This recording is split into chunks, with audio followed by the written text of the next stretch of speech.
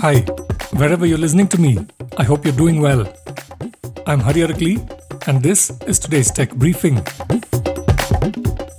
Google's appeal at India's National Company Law Appellate Tribunal for an immediate stay on a recent order by the Competition Commission has been declined, Tech Circle reports.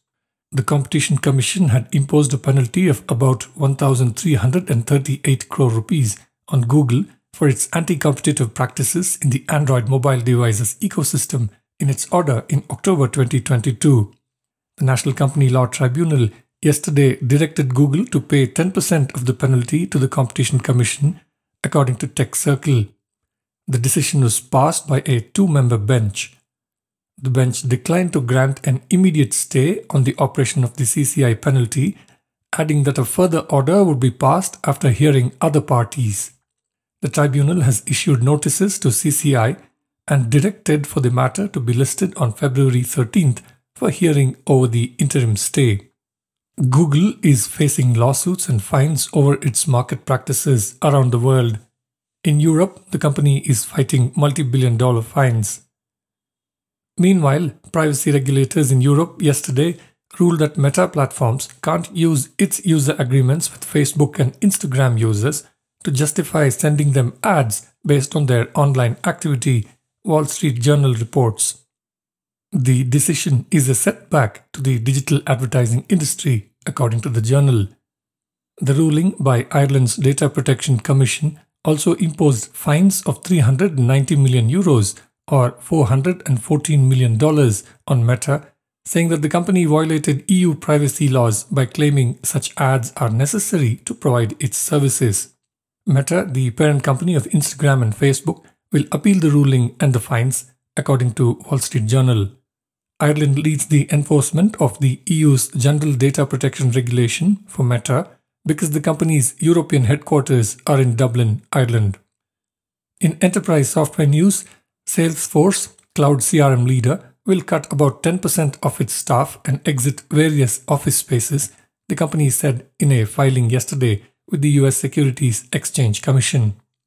As our revenue accelerated through the pandemic, we hired too many people leading into this economic downturn we are now facing, Salesforce CEO Mark Benioff said in a letter to the employees that was also filed with the SEC.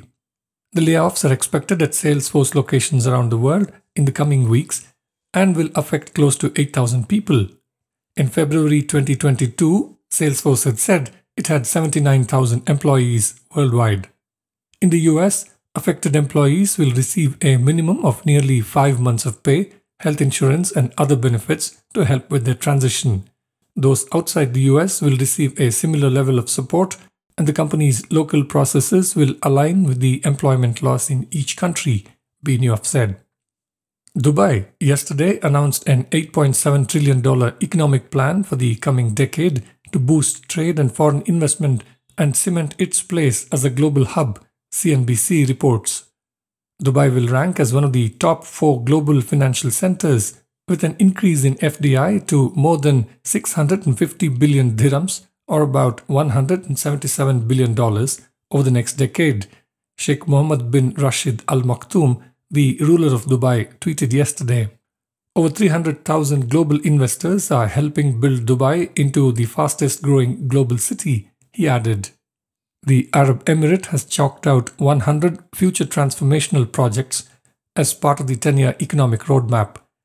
It aims to increase foreign trade to 25.6 trillion dirhams in the coming 10 years, from 14.2 trillion dirhams in the last decade, nearly doubling annual foreign direct investment to 60 billion dirhams yearly and increasing government spending from 512 billion dirhams in the last decade to 700 billion in the next, according to CNBC.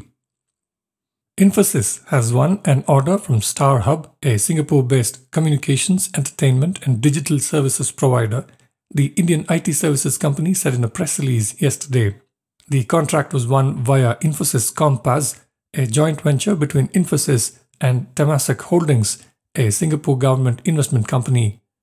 Infosys will deliver to StarHub IT transformation, strengthening its technology operations, service management, and cybersecurity.